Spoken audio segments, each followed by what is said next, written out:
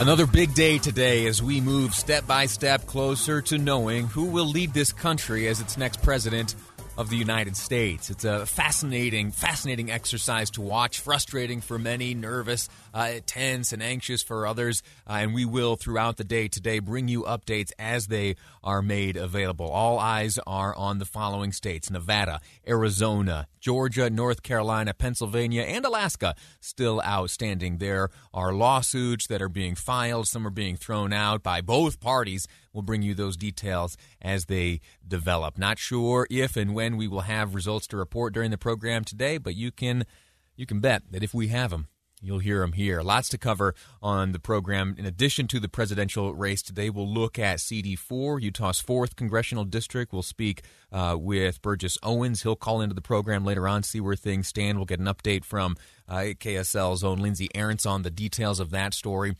as additional ballots continue to be counted and reported. That is not a done deal quite yet, but we'll figure it out. Anyway, I want to start by talking about the big race in Utah, which has been settled. We know that the next governor of the great state of Utah will be current Lieutenant Governor Spencer Cox. Utah, brand new governor, brand new lieutenant governor to come in January in the form of Deidre Henderson. Senator Henderson, who joins us now on the program. Senator, how are you?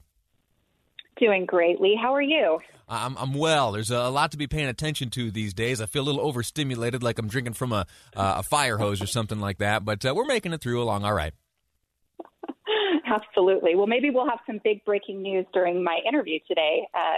Maybe, I don't know, is Biden ready to make another big announcement? I'm so sorry. And it was barely an announcement. It was just kind of a pep rally. But yesterday, folks, if you were listening, we had Senator Henderson on, Lieutenant Governor-elect, and just moments into our conversation, former Vice President Joe Biden, candidate Biden, took to the microphone. We had to step away. So we're making good on our plans of yesterday. Let me start out by something recently shared on these airwaves by Governor-elect Spencer Cox. Talked about some of the priorities for when he assumes the governorship. He spoke with David Dujanovic just yesterday morning.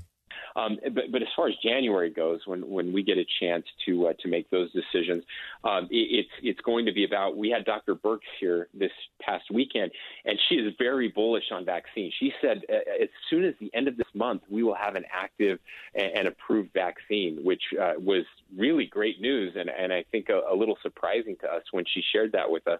But by the first of the year, it will be about getting and distributing that vaccine, especially to the most vulnerable first.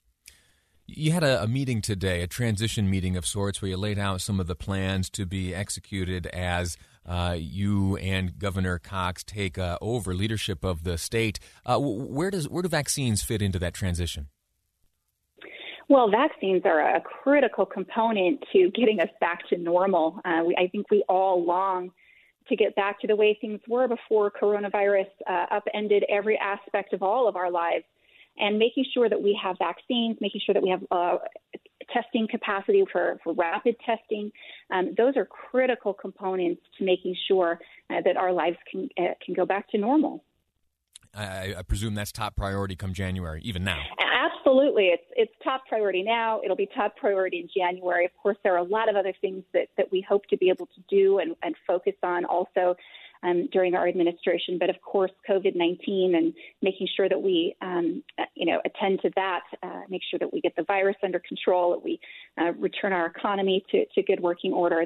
That's absolutely top of the priority list. Let's take a step backwards right now and talk about what has happened here over the past few days, specifically that you've been elected lieutenant governor. You and I met, I think, for the first time maybe a dozen years ago or so. You were a volunteer, if I remember correctly, working on the Chaffetz for Congress campaign. In that time, you have had a remarkable career, ascending to the role of senator in the state of Utah and now the lieutenant governor elect, starting from campaign volunteer. What's it meant to you, and what have you learned over these past dozen years?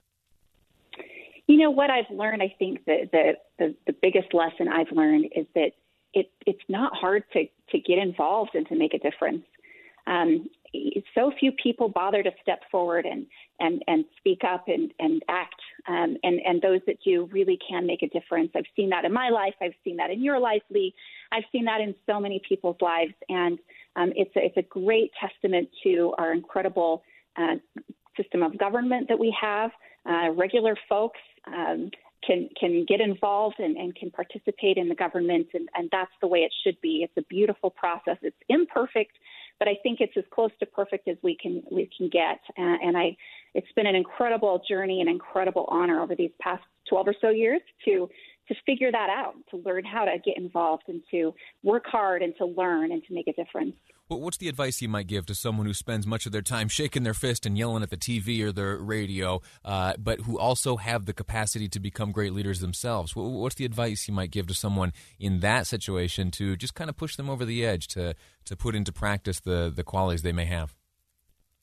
Well, first and foremost, I think if you're looking to make a change in policy or sway government leaders, honey is a lot better to attract flies than vinegar, so the saying goes. So reaching out to your representatives, your elected officials, understanding how the system works, working on policy, getting involved in the legislative process. I can't tell you how many times I've changed my mind based on the information that I've gotten from a constituent who has reached out to me and made me aware of something that I didn't know before.